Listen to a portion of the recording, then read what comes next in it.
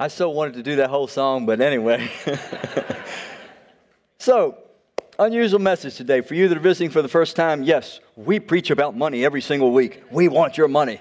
No, you could probably be in this church, you that have been around for a while, for a year, and maybe only hear one message about money in the course of a year. We try to deal with what Scripture deals with in the balance that it deals with it.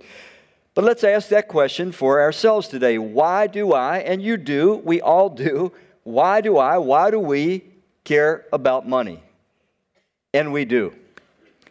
And it's rational, and it's okay. It's nothing to feel uncomfortable or guilty about. Some of you are thinking, man, I knew I should have stinking slept in this morning. I was thinking about riding my bike today, man. I don't know why I came in here. All right, let's start off with a couple slides. Why do we care about money? They're going to be right there. There they are. First of all, money opens the door to desirable experiences in life. Let's just be honest. Money has the immediate power to elevate my comfort and enjoyment level. Immediate power, immediate impact. I can get some comfort and some enjoyments I can participate in. Money has the power to give me a temporary, but what kind? False sense of significance. That's personal value and worth, security, and satisfaction. It has that power to give me a temporary, but false sense of significance, security, satisfaction. And that's the things that we are meant to receive from our Creator. He is the only one that can give us a true sense of significance and true security and true lasting satisfaction. Satisfaction that can satisfy our deepest core desires, which rarely we tap into. So these are just some obvious reasons why we care about money. Now, Wells Fargo did a survey recently, and they found that money is the most difficult subject for people to talk about. People would rather talk about death than money. And not surprisingly, the American Psychological Association found that money, since 2007, 2017, 10 years in a row, is the number one cause of stress amongst Americans. A little moment of honesty and confession. How many of you in the past month have had some stress concerning money? Can I see your hands? Well, the American Psychological Association was right. How about the other survey? How many of you just love to talk, particularly with your spouse, about money? Can I see your hands? Oh, there's no hands up. How about that? So it's not comfortable. It's not comfortable to talk about. When you go to Scripture, and here we have God revealing Himself in all of His fullness in Jesus, we find Jesus, our Creator, saying some pretty unusual things about money. He just had a very strange attitude about money. For example, He saw a woman going to the temple giving an offering. She was a widow woman, and she gave everything she had. And instead of Jesus stepping in and saying, hey, you've got to take care of yourself, He praised her for giving everything. First thing comes into my mind, how's she going to pay her rent, Jesus? But He didn't seem to be concerned. He said she was doing something good. There was another lady, she had this extraordinarily expensive perfume. I guess it was going to be kind of like a retirement plan or something. They said in Scripture it was worth a year's wages. How much do you make a year? Anyway, whatever you make a year, that's what that perfume was worth. And she busted the thing and poured it over Jesus, and the disciples got really upset. They're like, this is a waste of money. Wait, this should have been given for other causes. Jesus said, whoa, guys. She's doing this in the prospect of my soon burial. It's a good thing she's done. He didn't seem to mind that she blew a year's income on an offering for Him. There was a rich guy that came to Jesus, and he said, Lord, Master, what must I do to inherit eternal life? Jesus said, keep all the commandments. And this guy had the audacity to say, I've done that since I was a youth. I've kept them all. Jesus said, really? And he was rich, mind you. Jesus said, tell you what, go sell everything you have, give to the poor, and come follow me. And you'll have treasure in heaven. Now that was pretty stiff, requirement. The guy walked away. Most of us would walk away. So Jesus had some very unusual views about money. Was He so out of touch that He has no practical wisdom to impart to you and I? Or is it possible that our Creator, who loves us more than we love ourselves and knows what's best, is trying to show us something about money that is hard to learn from any other source but God and His Word? So I'm just going to ask you, because I'm going to be doing a lot of teaching. I'm going to take you through a lot of scripture. We're going to go really fast. I'm just going to ask you to open your heart and mind to hear with fresh ears what God says in His Word about this topic. We're going to start by going to the Gospel of Luke, chapter 16. It'll be page 1182. So if you don't mind, turn there with me because we're going to read quite a bit today. Luke chapter 16. Jesus starts out by giving a parable, and it is the most peculiar parable of all the ones that Jesus gave. Luke 16, page 1182. Go ahead and get there fast because I'm going to be going really, really fast today. Here we go. I hear the page is still rustling. I'll say Jesus real slow. Jesus. You there now? Jesus also said to the disciples, there was a rich man who was informed of accusations that his manager was wasting his assets. So he called the manager in and he said to him, what is this I hear about you?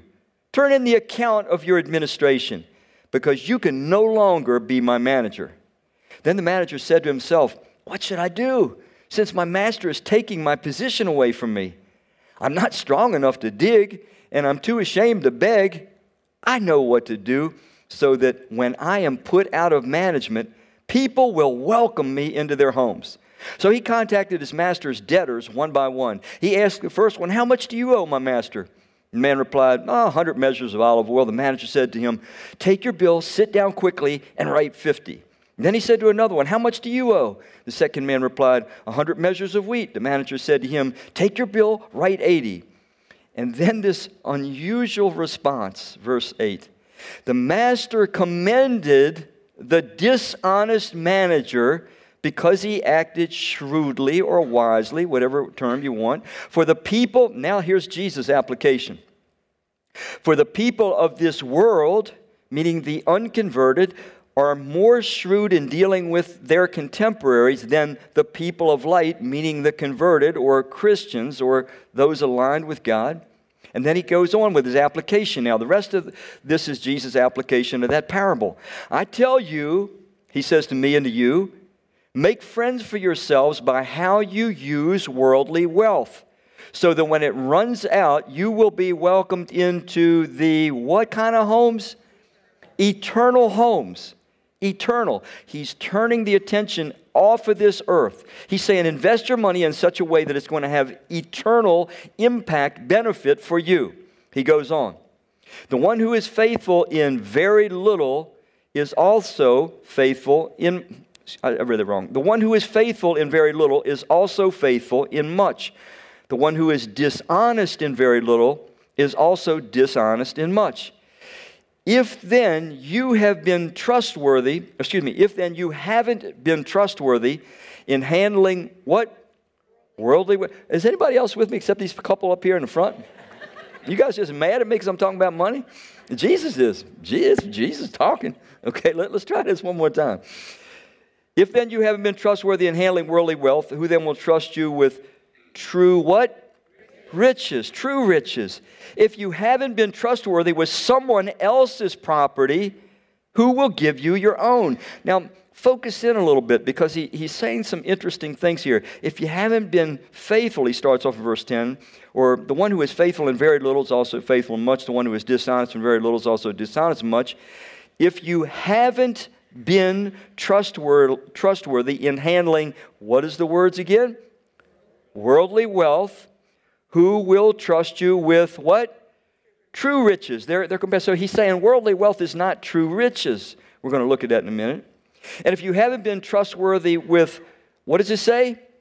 Someone else's property, meaning that worldly wealth is not our property. It's God's entrustment to us.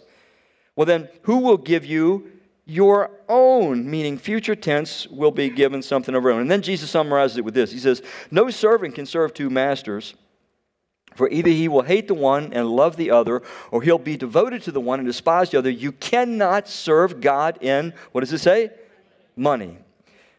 And earlier I said money can give a temporary false sense of significance, security, and satisfaction. These are things we can only receive in their true form from God. And that's why money can be a kind of a competitor in our affection and in centering our lives around with God, because it gives us a lot of things immediate that God can only give us fully and completely forever. It gives us little short feelings. In other words, money can make you feel significant. You know, if you drive the right car, wear the right clothes, take the right trips, have the right kind of house, you can feel more significant than other people just by virtue of that.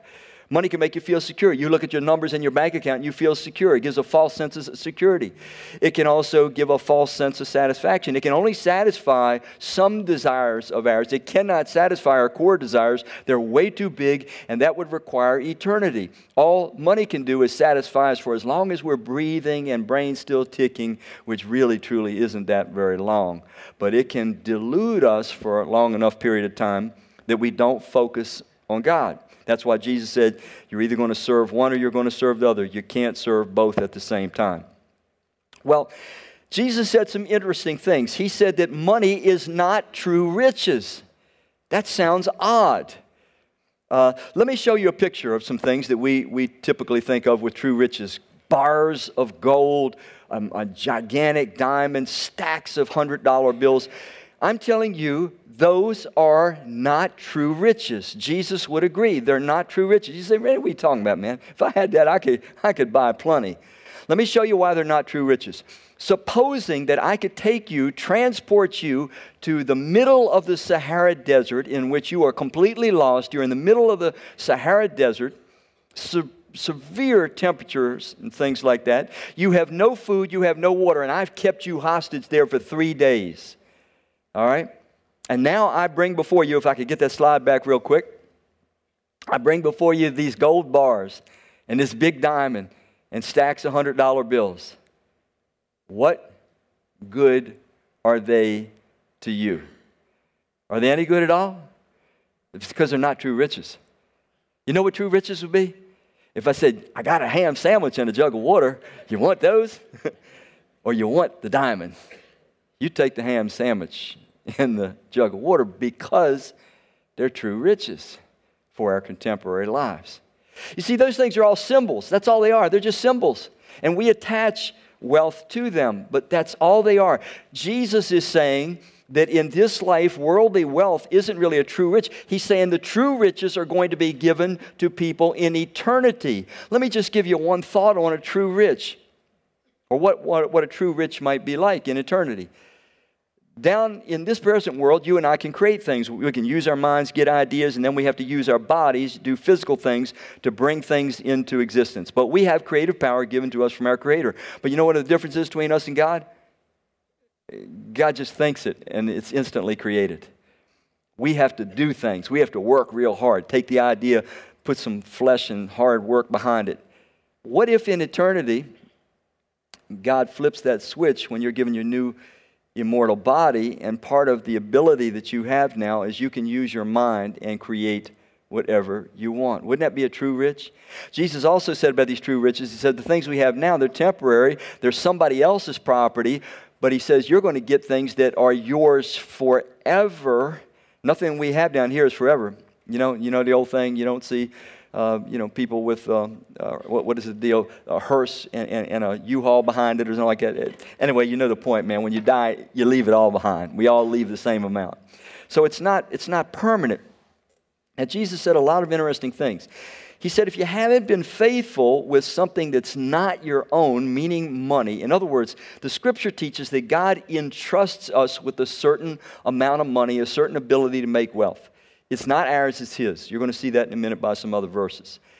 And then He wants us to manage it the way that He would like it to be managed, because it's not mine, it's His. I just have it for a short period of time. Again, I told you, Jesus views money very, very differently than we do. Let's look at a couple verses that just say a little bit more about money, beginning in Proverbs 11:25. We're going to go fast. Those who trust in their wealth are headed for a great what? Disappointment. It's just reality. The rich think their wealth is their sturdy fortress. They imagine it to be an invincible wall of security, but it's not. Doesn't matter how big those bank accounts are. Doesn't matter how much insurance. Doesn't matter how many houses we have. And we're gone. No security. Security's in God. Let's look at another one. In Luke chapter 12, Jesus warned about this. There was a guy that wanted him to divide an inheritance between him and his brother. And Jesus, he's like astounded that the guy would be bothered about this. He said, watch out and be on guard. Guard yourself from all types of greed. There's all different kinds of greed, because one's life does not consist in the abundance of his possessions. But the whole American economy is built around the concept that there is life in the abundance of your possessions. Shh, don't tell anybody. The whole country will collapse. The economy will go down. But that's the notion. If you have the right stuff, if you can get the right experiences, if you got the right stuff surrounding you, if you can immerse yourself in enough beauty, man, you're going to be happy. You're going to have a full life. That's the way to go. That's the American dream. That's the thing that counts the most. How many of you know some very, very wealthy people that are not happy? Can I see your hands? But I also know some that are. So it can work both ways. Point is happiness and money don't necessarily go together. Let me say one other thing so that you don't get on the wrong end of this spectrum. There is nothing wrong with being wealthy. The Scripture never says there's anything wrong with being wealthy. Wealth is a divine entrustment. It's all in how we handle it. In fact, you're going to see toward the end of this message that an individual that God entrusted with a lot of money did something with it extraordinarily wonderful that is still having impact 100 years later. But anyway, one more from Ecclesiastes 5:10. As the saying goes, those who love money will never be, what does it say? Satisfied with money. And those who love riches will never be happy with what they have. This too is fleeting. Now, I want to show quickly 3 other truths about money that Jesus touched on in this little portion of Scripture we looked at. Here we go. Number 1, in Deuteronomy 10:14, and it repeats this in Psalm 24 and other parts of Scripture, the Scripture teaches again and again that God owns everything. The earth is the Lord's, the fullness thereof. Everything is God's. Everything that I have is given to me as a divine entrustment for my time on earth. I don't own anything. Imagine it like this. Supposing that you owned a home, okay? But then you said to somebody, I'm going to go out of the country for 3 years, and you've got your home decorated just the way you want. You got the walls painted just the way you want, and you're very meticulous about how you clean. You tell the person, say, look, now I'm going to let you live in my home and take care of it for 3 years, rent-free. Is that a good deal? How many say a good deal? Rent-free, 3 years, good deal. But you need to take care of my home the way I take care of my home. You know how finicky I am about my walls and my paint and my furniture and everything. So that's all I'm asking. 3 years, rent-free. Now, if you came home, let's say you come home a year earlier than what was expected, and you walk in, they have repainted your home, they have trashed your furniture, your carpet has dirty footprints all over it. How many of you know you're going to be a little bit upset? You're going to be upset, right?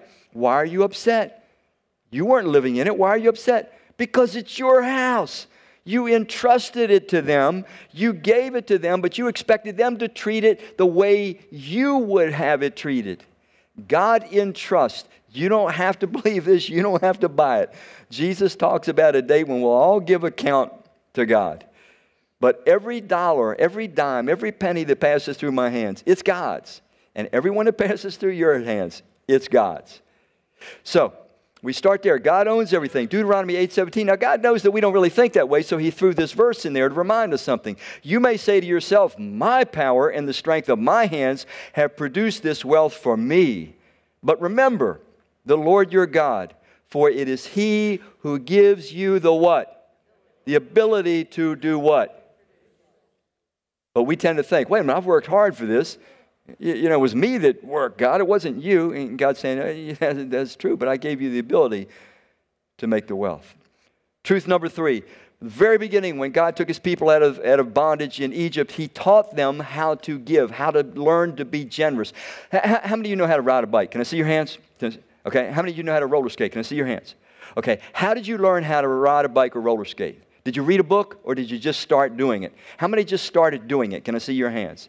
Yes. How do you learn to be generous? You just start giving. How do you learn to be kind? To become a kind person? You just start doing kind things. God instructed His people right from the beginning that the first 10% of everything that passed through their hands was to be devoted to Him and to His work. The first 10% was God's. You didn't wait for leftover and see if there was enough left over for God. You gave the first 10% to God. That's what He taught His people from the Old Testament. It carries right on till now. There's no reason for us not to consider it something that would be a wise practice today. I heard about this family, and they were very devoted to God, and they wanted to teach their little daughter right from her earliest days the importance of managing God's money the way God would want her to. So they gave her an allowance, $10 a week. And so she received her first little allowance, $10, and they said to her, and now, when you go to church this morning, remember, before you spend any of the rest of the money, the first tenth of that, the first dollar goes to the Lord and His work. And she says, oh, yes, Mommy, yes, Daddy, of course. The tenth part goes to the Lord, absolutely. So they went off to church, and, after church, they saw their daughter with an ice cream cone, and they knew she had bought her own ice cream cone, and, was quite proud of herself and so forth. And they said, so did you give your offering to the Lord today? And the little girl said, oh, well, I really couldn't do it today. And they said, why not? And said, well, I was counting my money just before I went inside the church, and the wind came along and blew the money out of my hand. And I chased it, but the Lord's dollar went down the sewer.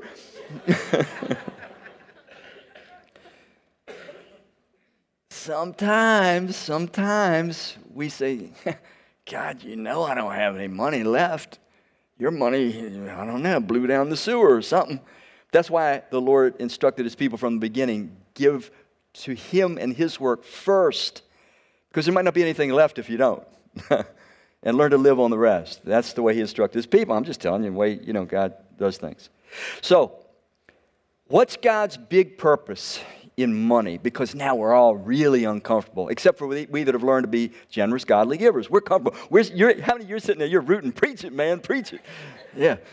Because really, great churches all over the world, all through history, become great because they have great, faithful, devoted, generous givers. And unfortunately, usually the percentage of those generous, great, godly givers is disproportionately small. I wish I could say here at FCF it's not the truth. We do pretty good, but in all honesty, it could swing. If it just swang a little bit, oh my goodness, what could be done in Frederick and around the world for the cause of Christ?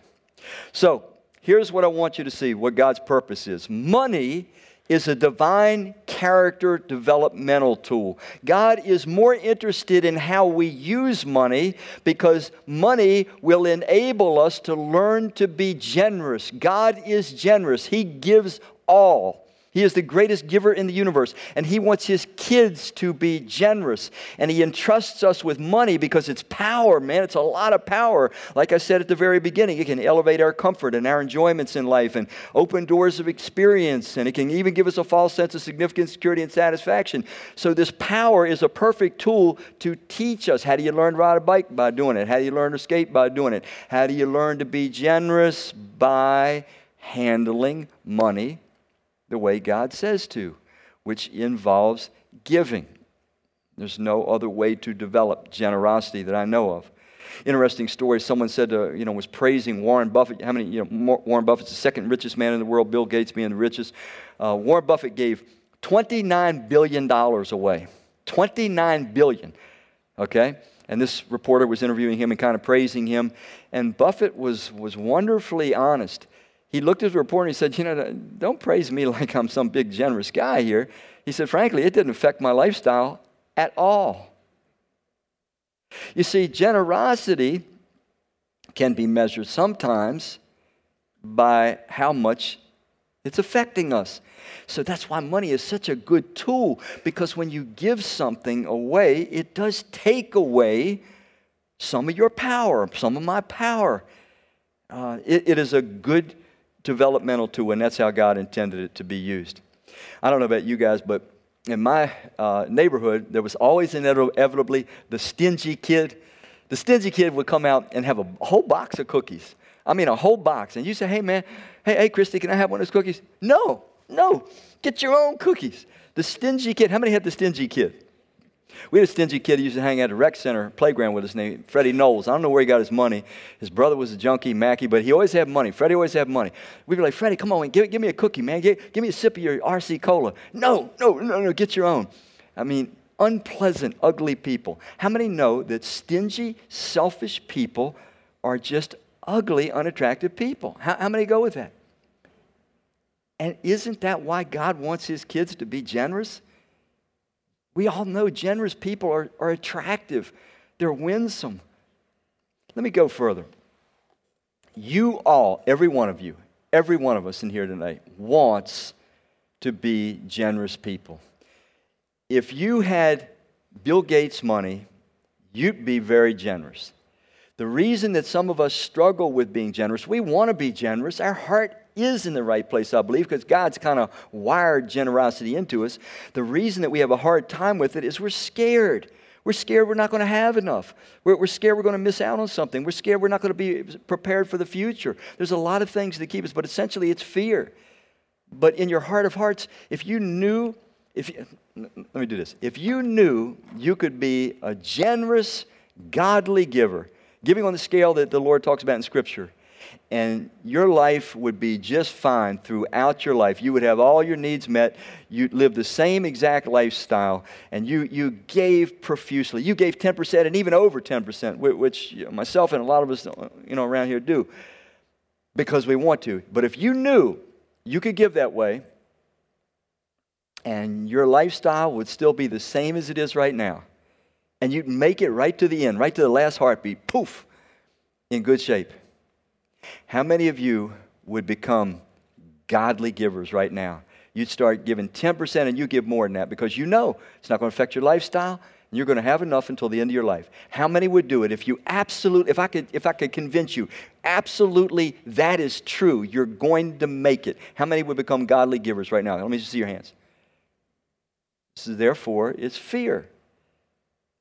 And fear always revolves around, does it not, my lack of trusting God.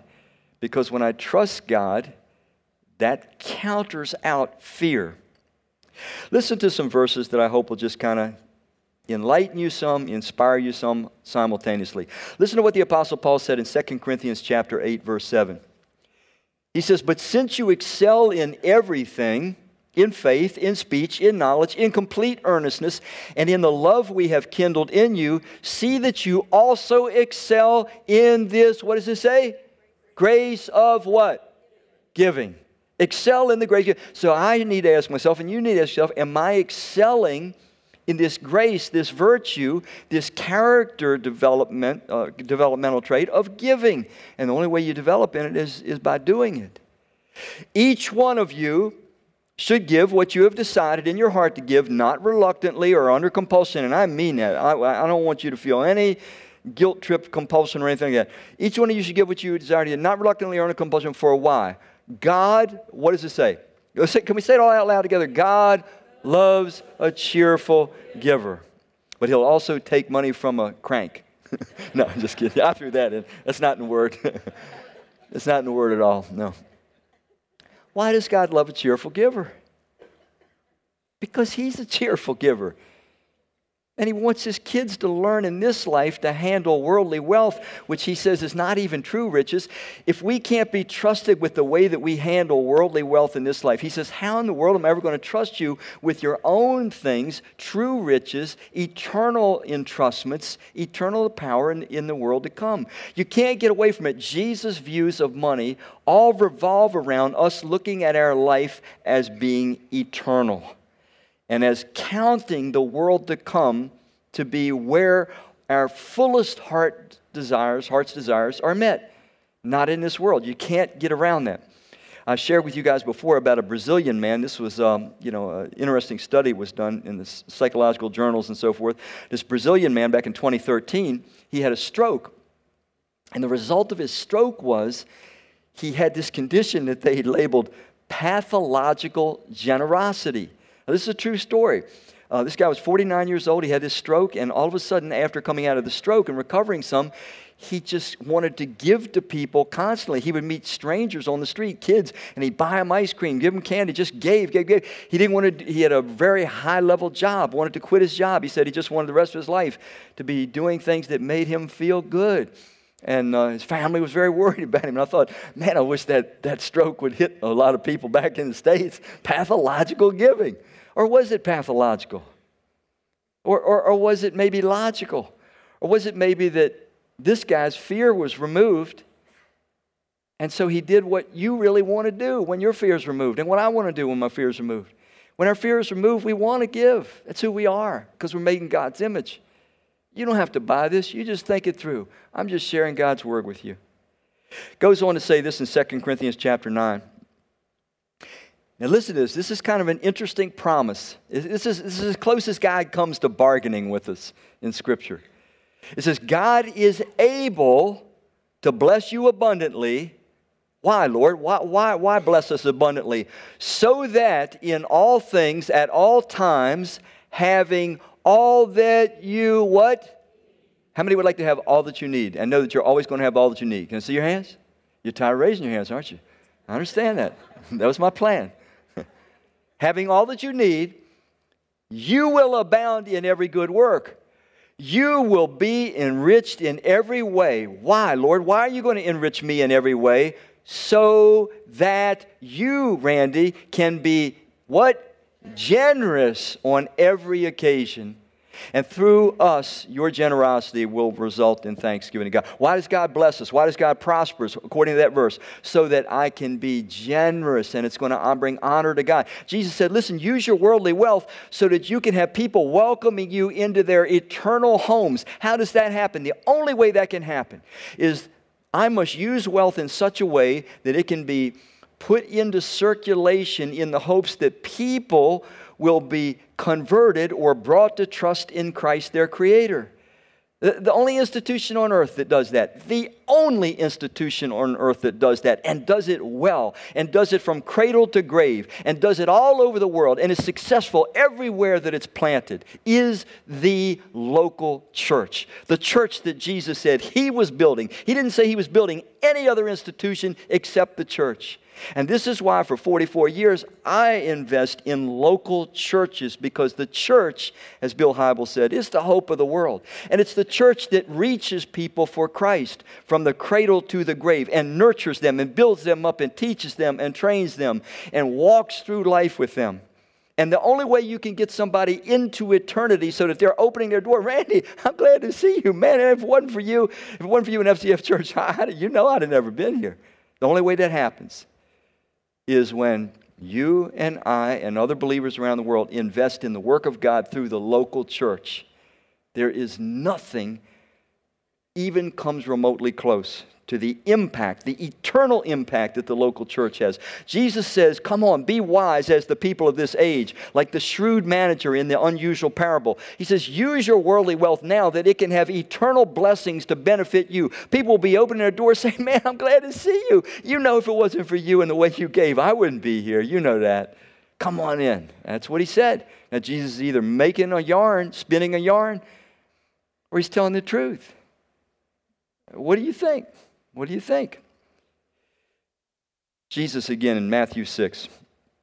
He says, do not accumulate for yourselves treasures on earth. Don't amass things. Don't. Why, Lord? Why? Where moth and rust destroy. In other words, everything wears out, gets old, goes to the junkyard eventually. And where thieves break in and steal. We know about that. You've got to have a good alarm system these days. But accumulate for yourselves treasures where? Now here again, very peculiar sounding. Jesus is either really misleading us. He's our Creator. He died on the cross for us to prove His love and trustworthiness. So is He telling us the truth that there is this eternal dimension that's real, that's tangible, and we can invest in it now by the way that we handle worldly wealth? Let's look at what he says. But accumulate for yourselves treasures in heaven. He's trying to incentivize us to invest in the work of God on earth. But accumulate for yourselves treasures in heaven where moth and rust do not destroy and thieves do not break in and steal. Why, Lord? Why? Why do you want us to invest in heaven? For where your treasure is, there your what? Heart will be also. Our heart always follows your treasure. I'll show you how that works. Suppose you look outside and kids are playing ball in the street. They're throwing a hard ball back and forth in the street. Cars parked along both sides. Your car is parked there too. As you look out the window, you happen to notice one of the guys overthrows and the ball goes smash right through one of your neighbor's car windows. You may go, oh, like that, but you don't really do anything probably, right? Change scenes. The kids are throwing the ball back and forth, and this time it smashes your windshield. How many of you are out the door? You're out the door on the kid. Come on, let me see your hands. You're out there. Why? Why? Because it's yours. Where your treasure is, your heart's going to follow. Jesus says, invest in eternity. We're all either going to believe that and do that, or we're not. We're not. It's okay. So, I want to close the service in a most unusual way.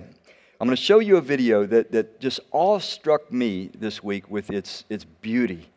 The beauty of generosity when God's Spirit is allowed to have His way in the hearts of people. It's a little bit long, but it's so cool. It'll go by really quick. Then I'll close this out with a couple comments.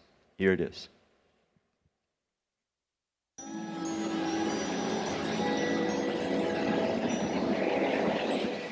There are many ways of serving the Lord. Some people do great things. Some people are good preachers. Some people contribute lots and lots of money. But when we talk about this handful of rice, it is very humble. The service is done in the corner of the kitchen that nobody sees. But God knows. God bless.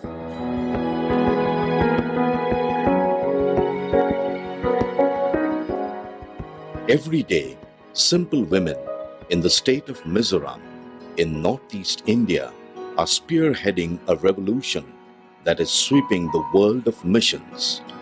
Their movement, Bufai Tham, or a handful of rice.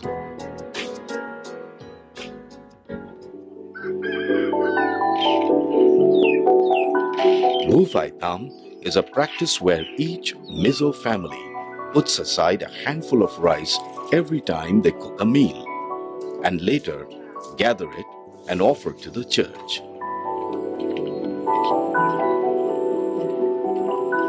The church in turn sells the rice and generates income to support its work.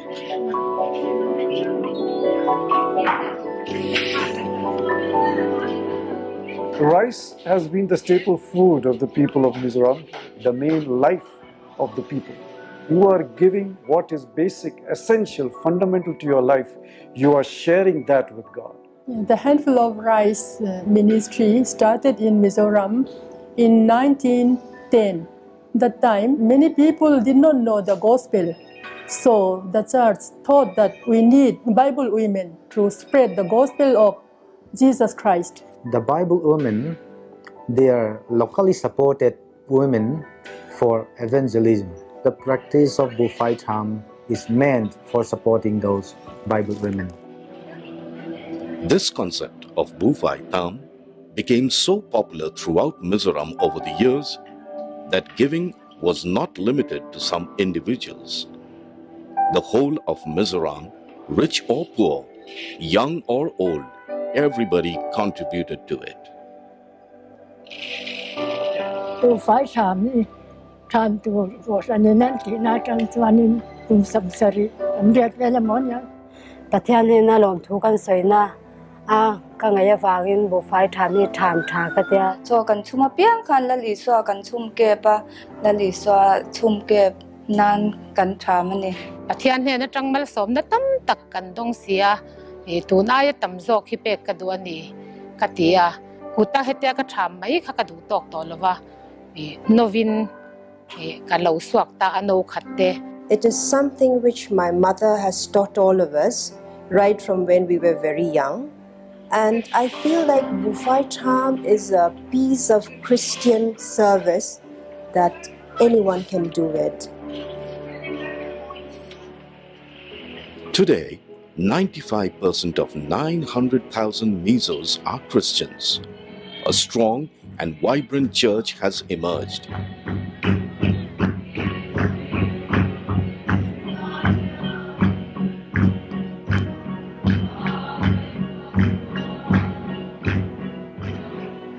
People started to give more and in creative ways. Rice, vegetables, firewood, and other produce, and also cash besides their regular tithes to the church. The churches in Mizoram are now self-sufficient. One such example is the Mizoram Presbyterian Church, the largest church in Mizoram with about 500,000 members. This year, they are celebrating 100 years of the Handful of Rice ministry. In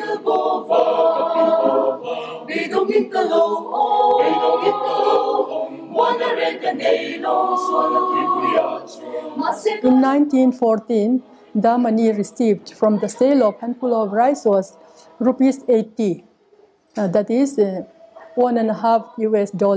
In the year 2009 and 2010, we raised money, $1.5 million US from Handful of Rice offering. We don't receive any outside funding. All the money we receive is raised within ourselves. At the close of this last fiscal year, we received altogether around 13 million US. Out of that, 12% of our total income is from the Handful of Rice collection. Today, the Mizoram Church is known as a missionary church world over. This success is attributed to their selfless and creative giving. Mizoram state is the most backward state in India, and we are the poorest of the poor, but still we can raise funds for the ministry of the Lord. We can support 1,800 mission workers, and in the meantime, we can also send overseas missionaries. There have been times when some churches have thought that we need to get blessings from God. And the attitude has been, what can we get when we become part of the church? But here, the Handful of Rice offering inspires us that God has called us to share what we have with God for God's ministry. We Mizo people say, as long as we have something to eat every day, we have something to give to God every day.